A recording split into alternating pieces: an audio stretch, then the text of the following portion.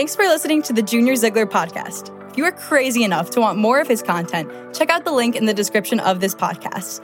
That link can get you to his book, his socials, and another podcast. Thanks for hitting play. Here's Junior.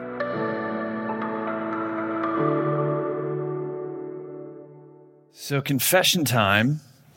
At some churches, you go to like a confessional booth, you talk to a priest behind a screen and you tell them your sins. Here we actually reverse that. We have the pastor confess to you. It's a little bit more juicy, makes this sermon a little bit more interesting. My wife is here. I don't think she's heard this story of mine yet, and so I'm sure we'll have some conversations this afternoon. But a little while ago, I was walking into a store with my daughters, and it was like a grocery store, and this jerk in a black BMW came rolling around the corner and starts honking at everybody in the crosswalk. The crosswalk like is outside the doors going into the parking lot. Scared this poor old lady half to death. He then whips into this handicapped parking spot, no permit. Something rose up in me. It's like the fire. And so I did something stupid. I told my girls, I said, why don't you guys go hold hands, go up by the doors of the store and pay no mind to what daddy's going to do. I walk up to the guy in the BMW and I was like, what the heck is that? Like, poor old lady. And where are you parked right now? And he goes, what's it to you? It's like, all right. So I pull out my keys out of my pocket like I was going to key his car. I was not going to key his car. I wasn't going to do it, but I just said, well, it's just really nice to know where you parked. Happy shopping. And he looked at me for a second and then got into his car and left, to the cheering of people in the parking lot. Now, is Junior a hero? Probably. Now, actually, what's far more accurate is my girls watched daddy try to start something like a childish fool. And actually, I really do hate that they saw me be embarrassing. But what I saw, just like something rose up in me. It's like, I can't let this go. You know the feeling? That energy, it just rises up in you. It's like, this is not right. Maybe somebody says something about you and it kind of comes through the grapevine. You hear about it. It's like, that's totally false. That's the wrong story. I got to combat that. I got to set the record straight. I got to protect my reputation. Or somebody takes your sale. It's a big sale, big commission. Or somebody takes credit on that project. Or somebody posts something really stupid online and you think, well, I need to squash the stupid. I got to set the record straight. Or somebody bullies your child. Or somebody scares an old lady in the crosswalk. Like, what do we do? Do we seek justice? Or do we have mercy in that moment? There's some tension with that, isn't there? Do I have mercy here? Do I seek justice? It's like the old prophet Micah wrote, and what does the Lord require of you? To act justly and to love mercy. Now we can look at that, we can think, okay, well, which one? Because we can't have both. Right? To seek justice is to set aside mercy to get what's right. And so, which one? And a lot of times people will look at and they'll think like, well, and it's true, we lean one toward the other. I was riding with my dad back from camp yesterday, and he had said to me, he said, Junior, like you and I, we tend to lean more toward justice because this is what we do as people. Either we have this natural tendency to just be a bit more merciful, or no, we need to do what's right. Jesus is about to tell us, though, that in this case, you can have your cake and eat it too. That the problem isn't that these two are diametrically opposed to each other. The problem is that our society has lost the definition of what mercy actually is. And it's a shame because when we misunderstand mercy, we greatly misunderstand our relationship with God, and we misunderstand ourselves and how we relate to those around us. This might surprise you today. For many, if not all of us, today's word might be this massive recalibration as to how we're approaching relationships and teamwork and community in general. I hope you're up for the adventure because we're going to jump right into it. Matthew chapter 5 is where we're at. It's page 809 in the Bibles in the chairs. Otherwise, I know a lot of people use their phones or tablets. We have the Bridge app. A lot of notes today, by the way. We're going to cover like a lot of ground today. This is probably the most notes I've ever at least preach on a weekend with. But we've just got so much to hit today. So having said that, let me just pray and we'll jump right into it. God, we do thank you for the words that we hold in our hand. And I don't say that lightly. You didn't have to write this to us. We don't deserve these words. But yet in your grace and in your mercy, you pursue us, though we don't deserve it. And Father, you will speak to us. I ask that we tune out all distractions, alerts on our phones or things we got going on this afternoon. May we realize the weight of this moment, gather together with brothers and sisters to hear from Dad. May we submit to your word and approach this in humility. We pray this in Jesus' name. Amen. Well, as the lens of Scripture zooms into Matthew chapter 5, we find ourselves back up on that hill. It wasn't long ago that we had some elbow room, some room to relax and have like a little picnic as we hear Jesus teach. But now the people really press in to hear. We're shoulder to shoulder. We're smashed, but in silence. And a breeze sweeps over the peak of the hill, cutting through the crowd, making the heat just a little bit more bearable. And the religious leaders down at the bottom of the hill, they can't help but notice the massive gathering on the hillside. It's a far greater number than what they're used to in their synagogue, even on a holiday. These are only numbers that they dream of having, stirring in them an envious distaste for the man sitting on the rock doing the teaching. What is it about him? That massive crowds will brave the heat to hang on every word. Each face on the hill would give you a different answer, but one answer would be the captivating mercy within Jesus' teaching. See, the Jewish families on the hill, they've grown up in religion. They've gone to synagogue school, gone to synagogue worship, memorization of scripture. It's a beautiful part of their culture. But much of their interaction with their faith is very rule-driven. They're Pharisees, the rabbis, the teaching was very much bent toward justice, hardline justice. The crowd knows that Yahweh is a God of mercy. It's all throughout the Torah. They've read it as children. They memorized the verses. Yahweh's merciful, Yahweh's merciful. But they haven't felt that mercy lately. To add to that, their religious leaders in town are not examples of mercy, very driven by rules. So yet to have this man teaching, this man sitting on the rock, he pulls no punches as he talks. He's extremely practical. At times, he's very harsh. He's very strict on the rules, even more strict than the Pharisees and the religious leaders. Yet despite all of that, he teaches with a mercy that feels foreign to them, but it draws them in. Like, we know God is merciful. We haven't felt it. But are we seeing it? Are we hearing it right now? And Jesus says, "Blessed are the merciful, for they shall receive mercy." I think at this moment, heads would have popped up. Merciful, mercy. These are trigger words in Galilee during this time. Is God merciful? That's the big question. Is God actually merciful? Now, the school answer to that is absolutely. It'd be terrible heresy to say no. It's almost heretical to even ask the question if God is merciful. Of course God is merciful. Some of the very first words out of their mouths as children were the mercies of God. Every Saturday, the synagogues would read of the God of mercy. They know that God is merciful. They're just not sure they feel it. Mercy is a bit confusing to you when you serve a God of mercy who allows you to live under severe oppression. So this whole idea of mercy, there's some tension with it. But it's solved when we dig a little bit deeper. So that's what I want to do. I want to dig a little deeper in this verse. To start off, we'll just ask the question, what is mercy actually? Is it grace? There's an old saying that my grade school teacher taught me that has stuck with me ever since. And I still remember Mrs. Lervik saying it. She's gone now. Rest in peace. I loved her. Scary, scary old Norwegian woman. She would throw a book, and she did this a few times. If I was like daydreaming in class, she would throw a book across the room and hit me. She had good aim, but she was the best. For Christmas one year, she gave me a pocket knife. And you can't get away with that nowadays, Teacher gives student pocket knife and throws a book at him, but she was just the best. Anyways, I can still see her writing this phrase up on the chalkboard. She wrote, "Grace is getting what you don't deserve. Mercy is not getting what you do deserve." Now we can look at that and be like, all right, well, that still seems a little similar to me. Well, the difference actually does matter theologically. So what's the difference between these two? Think about it like my daughter. My daughter was in soccer, and she was a terrible soccer player. Probably one of the worst soccer players I've ever seen. There was one other girl on the team, and they would just pick dandelions during the game and do each other's hair, like during the game, doing each other's hair. But at the end of the year, at the end of the season, my daughter got a trophy. I think she touched the ball twice the whole season, both times on accident. But she still got a trophy. And I remember we got in the car, and she was just holding that trophy like it was the Holy Grail. And I looked at her in the rearview mirror, and I said, "Baby, I love you. You do not deserve that trophy, though. You got grace. Something you didn't deserve. That's grace. Trophy was grace. You didn't deserve that." Now, mercy was her not getting kicked off the team. That's what she deserved. Luckily, Daddy was the coach, and Daddy let her stay on the team, even though she had no idea what was going on all season. So mercy was her not getting kicked off the team. So there's a difference, and it does matter theologically. So to put this in terms of our relationship with God, God's grace is a believer receiving salvation. We don't deserve salvation. We can't earn salvation, but through Jesus Christ, we get heaven. We get what we don't deserve. Mercy is believers not going to hell.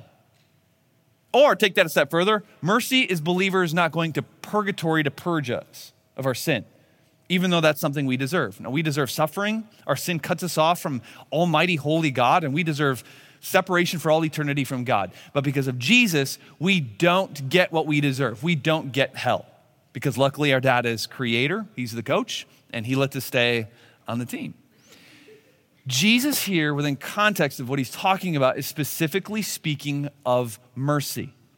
Happy are those who do not give people what they deserve, for they shall not get what they deserve. Pretty simple. The confusion in all of this really comes in on the application. I would say that at this church, at the Bridge, when it comes to counseling sessions, people come in and just needing help with family issues or just navigating things, which we love to do. That's why we're a church, we're a community, we help each other out. But one of the main things in counseling, I would say, is how do we apply mercy in the situation? Hey, I got this going on in my family. What do? What does mercy look like? Like, what does mercy actually look like tomorrow morning when you head into the office and you've got that coworker who takes all the credit? What does mercy actually look like in that situation? Or that person who cheats on you? Or that family member who takes advantage of you? What does mercy look like in that situation? Do I protect myself? Do I protect my family? Or do I have mercy? Or how about this? Here's a big one. Does mercy mean you can never fire anyone? You have that employee who's toxic in your workplace, and the longer that they're on the team, the more it looks like you as the boss sanction their incompetence. They're harming the culture of your team. They're harming other people and their growth. But Jesus says you have to have mercy, so does that mean you have to keep them on? But then again, like, keeping them on isn't merciful to everybody else on the team who has to work with them, so you're not being merciful to them by keeping them. Like, what do? Or is it wrong to imprison people? Shouldn't we have mercy on people? But then again, that's not merciful to future victims of repeated offenders. So how does that work? Or think about this. Jesus later on makes a whip, goes into the temple and cracks the whip, chases people out of terrorizes them. If the temple were filled with millennials, they'd all have PTSD afterward, needing safe spaces. So that doesn't seem very merciful. So is he a hypocrite? These are big questions, aren't they? You might be thinking, like, I didn't know mercy was this confusing. Yeah. Like, Junior's a terrible teacher. He's just confusing us all the more. But seriously, does applying this verse mean that you have to be walked on? And the answer to that is sometimes, which really clears things up, doesn't it? So let me pray and we'll get out of here. No, here's what I want to do. I want to take this deeper. I want to build a better biblical framework for how mercy is actually applied. And maybe the best way to do that is to tear down the framework we have for mercy right now. So I'm going to give you a bunch of misconceptions, very, very common misconceptions of what mercy is, and they all go against Scripture. These might even save you some future counseling sessions, and I'm giving them to you for free. Look at the mercy in me. Number one, mercy does not enable. It does not enable. Mercy is not enabling. A lot of people will enable and they'll call it mercy. I think we love to redefine words today to just kind of get a pass on things. It will enable somebody and then we'll just say, no, but I'm just being very merciful. We enable children to be disrespectful at school, so we're going to defend them instead of work with the teacher. We enable family members who are addicts. We enable gossips by listening to them. And sometimes we'll use the excuse, hey, I'm just having mercy on them. No, biblical mercy does not enable sin. God's mercy with us does not enable sin. You think about remember the story of Jesus? So, in the New Testament, there's a woman who's caught in adultery, dragged before Jesus. Jesus doesn't stand there and say, hey, listen, ma'am, don't let them judge you, okay? You do you. I'm merciful, so just don't worry about it. No, he gave her what she didn't deserve, but he also said, go and sin no more. So he addresses the sin as sin. She's publicly out. I mean, she's publicly embarrassed, but there was mercy in what Jesus is doing. So in many situations, this is very important. In many situations, the merciful thing to do is to not enable. To be merciful sometimes doesn't look like you're being merciful. Mercy aims for the long-term benefit of the person, and that might hurt on the front end. Secondly, mercy does not look the other way. Parents, we can often be guilty of this with our kids, when they're little and they're cute. We can just kind of laugh at their cuteness, They lie. It's like, they lied. It's so cute. Or, they're throwing a tantrum. It's like, but they're just kind of cute. That's not mercy. That's just bad parenting. That's not mercy. That's looking the other way. And God doesn't do that with us. God doesn't look the other way on our sin. That's why he sent Jesus, so that we could be seen through Jesus. So God does not look the other way on our sin. Instead, we're seen through, this is why Jesus came, so that we could be seen through the blood of Jesus. God does not look the other way. Or think about the story of Zacchaeus. The story of Zacchaeus? Zacchaeus was a wee little man. Wee little man was he. Anybody else had to sing that growing up? The worst song ever. Little guy, he's exploiting big soldiers to defraud money out of other people. I mean, really what he was is a mafia boss, because you have racketeering going on. But Jesus had mercy. Went to Zacchaeus' house. He called Zacchaeus on his sin. He had mercy, but he did not look the other way. And if you think about it, in fact, Zacchaeus still had consequences. Zacchaeus gave back 4 times what he took. So after Jesus' merciful visit to his house, Zacchaeus was a much, much, much, much poorer man. There were still consequences. There were still making things right. But mercy doesn't look the other way. It calls sin sin. It doesn't give the person everything they deserve, but addresses the sin and even allows there to be healthy consequences. Next, mercy does not compromise. This is a huge one. I just want to hit this hard. In fact, we're going to hit this next week as well. This is a big deal. But mercy does not compromise. This happens quite a bit in conflict resolution. Whether there's like a problem in your office, between you and a coworker, or maybe within your family, marriage, dating, between friends, maybe even like within church, and there's like an issue. It's like, okay, let's get together and let's talk about what happened. And what often happens is people will see merciful as, let's just meet halfway. That's the merciful thing, right? Let's just both compromise. And sometimes that's healthy. It's like, hey, you want this, I want this. Let's just, let's get creative. Great, that's awesome. But often it's not healthy. And I see it all the time. 2 people are in conflict and people will think, hey, it's merciful to think, both people are probably wrong here. There just needs to be compromise. I had a buddy of mine tell me that about a separate issue. It was like not even, within this community, but separately. And there's an issue between 2 people, and one was absolutely in the wrong, but in the name of niceness, he said, both are probably wrong and need to compromise. It's like, no, bro, that's terrible. Like, I hate the saying, the truth is probably somewhere in the middle. No. Often people are just wrong. Often people are in sin. And if we operate as if there's always truth in the middle, that's a great way for the enemy to gain ground. All the enemy would have to do is then oppose what's right, and then in the name of niceness, we're all going to compromise, and now the enemy just gained ground. So mercy is not compromising. Jesus was greatly opposed by religious leaders, by pagans, sometimes by his own followers, but he never budged. Now, he was merciful, but he didn't budge. So you can be merciful and still stick to your guns and say, no, this is what's right. I can't move from here, but we can talk about this in a very merciful way. So you still seek justice, what's right, but in mercy. One more, mercy does not remove boundaries. Mercy doesn't remove boundaries.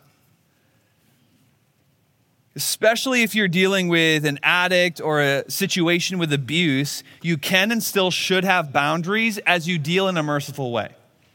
But here's the hard part with that. To extend mercy, you must be somewhat vulnerable. You can't extend mercy without being vulnerable. It just can't happen. But there can still be some safeguards and boundaries in place. So for example, Jesus served crowds, but he had crowd control, and he would often retreat. Healthy boundaries create healthy relationships. That's a good thing for some of us to understand. Healthy boundaries create healthy relationships. You can be merciful, somewhat vulnerable, but still have some boundaries set in place. In fact, you should. It's wise to have that. So now that we've torn down all the misconceptions, let's reconstruct what mercy is biblically. Mercy does believe the best. This is one of our staff values at the Bridge. We say it all the time, believe the best, let's believe the best. I was talking to a couple counselors who do marriage and family counseling, and they said something really interesting. It took me by surprise. They said 75% of our job is teaching couples to just start believing the best about each other. If married couples would just believe the best about each other, 75% of their problems would disappear. In fact, we might not even have jobs. because we struggle to believe the best. In fact, I would say the healthiest marriages that I see where I look at them like, they have a fun marriage. They're just believing the best about each other constantly. But that's not our tendency. We judge motives, we tell ourselves stories, we assume, we often believe the worst. It's why there's some situations just kind of live rent-free in our head, because we're kind of filling in, we're filling in the gaps and we're just telling ourselves stories. Now, personally, we want to be around people who believe the best about us. We actually gravitate toward people who believe the best about us. But the more we get to know each other and the closer we get, the harder it is to believe the best about each other. Mercy actively works hard to believe the best. It doesn't justify the sin. It doesn't excuse the sin. Mercy will say this happened and it can't, but I'm going to go into this situation believing the best about that person. That I am dealing with somebody who is loved by God, and maybe they had right intentions. Maybe they didn't even know that this happened, but this still needs addressing, and I'm just going to go into it with that frame of mind. That's huge. That's a merciful approach. A second, mercy does engage the mess. Mercy is messy. Mercy is sometimes illogical, and it requires vulnerability. It's why some of us really struggle with mercy, because it requires vulnerability. It's messy. To seek justice but love mercy is a messy pursuit. This is one of my struggles with this whole text, is like, and combing through this, is like, I would love nothing more than to stand up here as a pastor and be like, hey, I got you. I got a formula on mercy. Just do this formula, apply this to that relationship or work or whatever, and you're good, then you're merciful. You can't. There's no formula. There's no one size fits all. Some situations require a lot more consequences for lessons to be learned. Some situations require less consequences. It's just messy. This is probably one of the biggest conversations that Nicole and I have about with our girls as far as parenting. It's like, Nicole, how much mercy here? Do they need to feel more consequences on this one? Each girl is different situations, different patterns. Mercy is messy. And this is why the religious leaders during Jesus' time really struggled with mercy. Because like some of us in this room, the religious leaders were bureaucrats. Hey, we dot our I's, we cross our T's, keep it clean and tidy, policy, logical and fair policy. And while Jesus lived by the policies, he also engaged in the messy activity of mercy, and he got messy for it. You think about it. Jesus had a reputation for being a drunkard and a glutton. If you're around here today, some of us would maybe even confront him. Hey, people think you're a glutton and a drunkard because of who you're hanging out with. And he wasn't a drunkard or a glutton. He's called a friend of prostitutes. His image at times was embarrassing, all because he was merciful, and that is messy. And mercy costs you. To be merciful, you have to eat some of their cost. To be merciful requires vulnerability. You can't extend mercy without being a bit vulnerable. I'm going to extend mercy right here, and it might come to bite me later. I'm still going to have some boundaries here. I'm still going to call the sin, but I'm going to open up myself for more potential hurt. It might cost me, but I'm going to be merciful. Not because I want to, but because this is what Jesus did and does for me. Is that you? Some of us really struggle to extend mercy because we don't like being vulnerable. This is my problem, not to get to counseling session on you. But there are times where I don't want to extend mercy because I don't like being vulnerable. I don't like that feeling. And so I'm going to, put up all my safeguards. But if we claim to follow the one who laid on the cross naked, we must accept his call at times to be vulnerable in our extension of mercy. We don't have a choice in the matter. Well, before we call it, quick mercy test. It's a little litmus test, if you will. And I know, so many notes. I hope you'll have mercy on me, but I do think that this really does matter. Little mercy test to see how you're doing on this. Can you take a hit without swinging back? This is why Jesus says in verses 38 to 42, if somebody slaps you, turn the other cheek. Be vulnerable and okay with possibly being hurt again. Open yourself up a little bit to be hurt again. If somebody takes your tunic, give them your cloak as well. Give them what they don't deserve. Is that something you can do? When someone's slandering you, this is where I really struggle. Slandering, accusing, taking advantage. It's like, I got to set the record straight. I got to get the truth out there. Or somebody's posting stupid things on social media and you're like, I'm going to fix that. Can you take a hit without swinging back? I'll never forget, it was a while back, this was years and years ago, when I was younger and maybe a little bit more inexperienced, but there was somebody who was mad at our church. Go figure. Somebody gets mad at church. That never happens. But this created like this big ordeal, lots of talking, lots of stories, lies, slander, social media, so much false information. I sat in a room with a few leaders just kind of talking to like, hey, what do we do? Like, this is false, this is false, this is false. Like, how do we get the truth out there without hurting the family, that of the person who's, making all these accusations? My dad stopped the meeting and he said, let's not complicate this.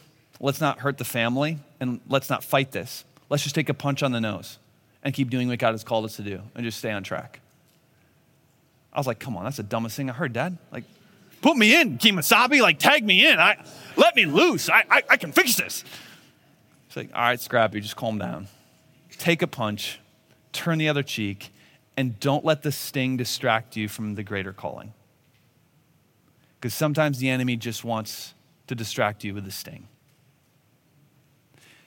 Sometimes it really does come down to this, and I know you don't want to hear this, but it is true. Are you going to fight back or are you going to fight the good fight? Because there are many, many moments where you're just going to have to choose between the two. Am I just going to go all out war, protect myself, fight this? Or am I going to hold on to the calling that God has put on my life to fight the good fight, to do what's right, and to maybe eat this one? Take a punch on the nose and just keep moving. To be candid with you, I have not been great at this. Now I'm getting better. I'm learning. But this is tough. Where are you at? Second question. Do you draw conclusions without the full story? No, never. That would be silly. None of us would do that. And come on, we do it all the time. I can, especially if it's a buddy I like. Oh, I'm the worst at this. Somebody, a buddy comes to me and they tell me that something that happened to them at work, and I'm ready to go to battle for them. Hey, it's like, I can't believe they said that. The boss said that to you? Oh, let me go into the office with you Monday. I'll go in with you. And my conclusion is like, well, your big bad boss is bad. That leadership is weak. That organization is toxic. And I come to a conclusion on it all because a friend told me a partial, obviously slanted story. And yet I'm going to come to a conclusion. I'm not the only one who does that, am I? No, because I love my buddies. You love your friends. The merciful don't operate that way. In fact, the merciful often don't even need the full story. Often the merciful just say, it doesn't involve me. There's far more to the story, and I don't need to be part of it, so I'm not going to engage in the drama of it. But if it does involve me, I'm going to have conversations instead of draw conclusions. And some of us are really good at telling ourselves stories. We spend a lot of time doing that. Oh, that happened because of that. And I bet they think that. And I bet they're going to do that. And then we just start filling in all the gaps in the story. And suddenly we're making conclusions on people, on situations, on churches, on leadership, on organizations based on a story riddled with discrepancies, slanted sides, and we filled in the gaps. That's dangerous. Because this is what Jesus gets at in chapter 7, verse 1 and 2. He says, stop judging.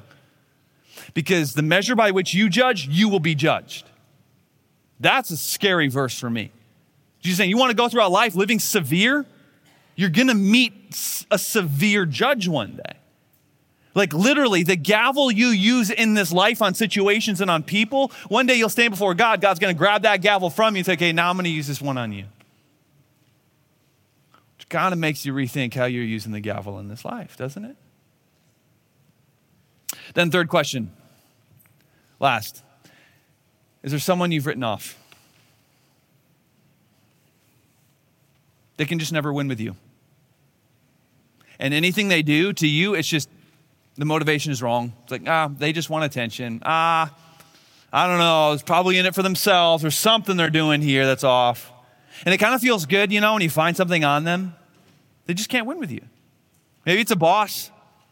They did or they do something that just grates on your nerves. And so you jump on that train to find anything that they do wrong because it justifies your feelings about them. This is why we look for things on people. It's like, I just want to justify my sin, my feelings on them. So I'm just going to look for things. And anything I find, it's going to make me feel better. Oh, found that. Maybe it's a family member, maybe it's an in-law, maybe it's a coworker, but we write people off. And I agree with you. They probably deserve it. They hurt you. They took advantage of you. They're not fair with you. They might even do it again if they could.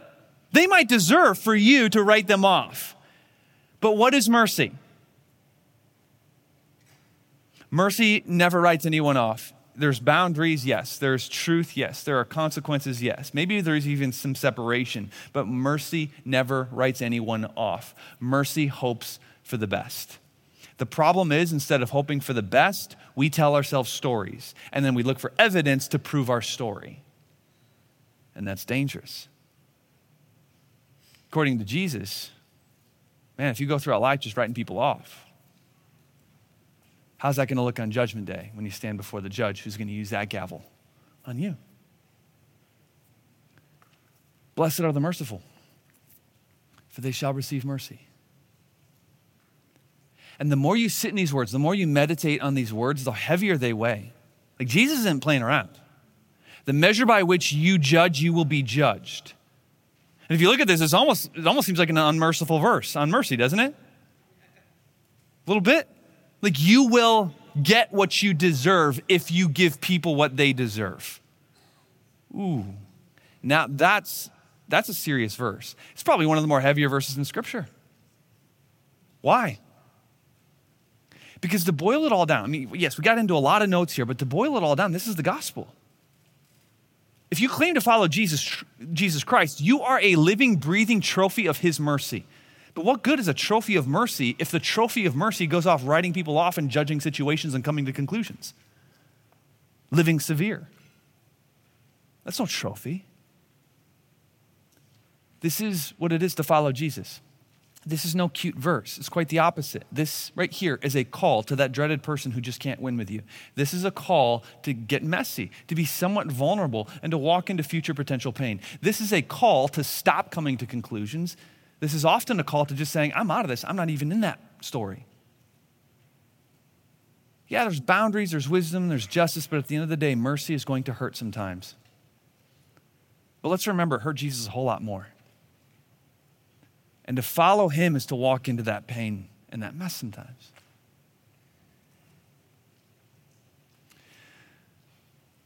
Gator Bowl, 1978. Ohio State versus Clemson. Some of you might remember this game. With less than 5 minutes left on the clock, Ohio State was trailing 17-15, but they had the ball with the opportunity to score. Unfortunately, the Ohio State QB, after marching down the field, threw an interception to the defensive nose tackle. The nose tackle, now the hero of the bowl, ran out of bounds near the opposing coach, Coach Woody Hayes. Woody, being fiery, came barreling down the sideline, ran over and threw a punch at the nose tackle. Big scuffle ensued. Players were holding their coach back from throwing more punches. And Ohio State walked into their locker room visibly upset. Not so much by the loss, but more by how their coach handled the situation, the embarrassment of it. Coach was immediately fired. And the media, of course, had a field day. Investigative reporting stepped in on how toxic Woody Hayes is. This is when former players then will come out of the woodwork. Former players who didn't get the playing time they wanted, or coach said something they didn't like, and now they're going to be able to air their grievances to the hungry investigative reporting, and it all went down. And the disgraced Woody Hayes retreated from the spotlight, secluded himself, and the Hayes family was set to live in infamy. That is until Coach Landry got involved. Coach Landry is one of my favorite coaches. Coach of the Dallas Cowboys, beloved coach. He's a committed Christian. Polar opposite of Woody Hayes. See, Woody was fiery, charismatic, had a temper, could work a room. Coach Landry was more quiet, chill, even-keeled, hard to read, but also hard to rattle. At the end of the same football season, Coach Landry was invited to a very prestigious banquet with other sports figures, other celebrities, very big, bougie event. Normally, Landry would appear at this banquet with his wife in his arm, just like everybody else at that event. But this time, Landry didn't show up with his wife. Instead, Tom walked in the door with none other than the disgraced Woody Hayes. Silence fell on the room as they walked in. And the dirty looks, they were shot. Later, when asked why he did what he did, Landry said this, and I quote, "Well, I figured since everyone else was beating up on Woody, someone needed to show him something different." Landry still took a hit from the investigative journalism his image suffered. How could you align yourself with a person like this? Yet still, Tom's extension of mercy helped lift Woody Hayes out of his shame, and that act of mercy silenced his tormentors. I love that story. And I'll tell you why. Because the exact same thing happened to me. I lost my cool, and I threatened to key a guy's car. I said terrible things. I've been incredibly selfish. I've followed my desires. I've embarrassed myself over and over and over again. I've walked away from my Creator, and I deserve nothing short of hell. But the same one who sat on the rock on that hillside that one day and said these words also went to the cross so that I could walk in with him into the greatest banquet ever. I deserve shame, but I'm invited to history's greatest party because I'm his plus one. His mercy is the only thing that lifts me from my shame and silences my tormentors. This is the gospel. This is what it is to follow Jesus Christ. And it feels a little illogical. You think about it, the Apostle Paul entered heaven to the cheers of those he murdered. Families who were murdered by him cheered for him as he came into heaven. That's the gospel. That's how the gospel works. It's mercy. And those who embrace the cross of Jesus bleed that mercy. Is that you? Blessed are the merciful, for they shall receive mercy. And so we ask ourselves, so what? As we often do, we come out of God's word, like, okay, God speaks. Jesus is clear. How does this change our week? How does this change the mercy that we extend? And we're going to, in a second, go into a time of just confession, because there's some people, some situations that you've written off, that you've came to conclusions on, and that needs confession to God. But also some time for commitment. Like, okay, I'm doing this different. I also realize that this can be a very difficult topic. Anytime we talk on mercy or forgiveness at church, we tend to get, not like bad emails, but just people saying, this is really hard for me. I have this going on, and it's killing me. It's been going on for decades. And I don't know how to extend mercy in a situation. I get it. To be candid with you, these past 2 months have been tough. I've been hurt a few times, probably more in these past 2 months than in the last year. It's been a rough 2 months. And so I open up God's word here, and it's like, I don't want to do that. I don't want to do that. I get it. But this is what it is to follow Jesus. I have been forgiven of so much. I have been given so much mercy. How can I read this and go, I don't want to do this? God meets us there. But he says, okay, we got to take that step. What's it going to look like? So the question I want to toss your way as we go into this time of reflection is, who needs your mercy? And my guess is a face already came to mind. My guess is a situation already came to mind. Who is it for you? Father, we thank you for your word, and we thank you for Jesus Christ, the living example of your word. We thank you that Jesus didn't just say these words and call us to them, but he did the hardest. We thank you for your mercy. Father, may we each day grow in our knowledge of the mercy that you extend to us, and may that change us. As our heads are bowed and our eyes are closed, we're just going to go into that time of corporate reflection right now, time between you and God, just the two of you, to make some of those confessions, make some commitments.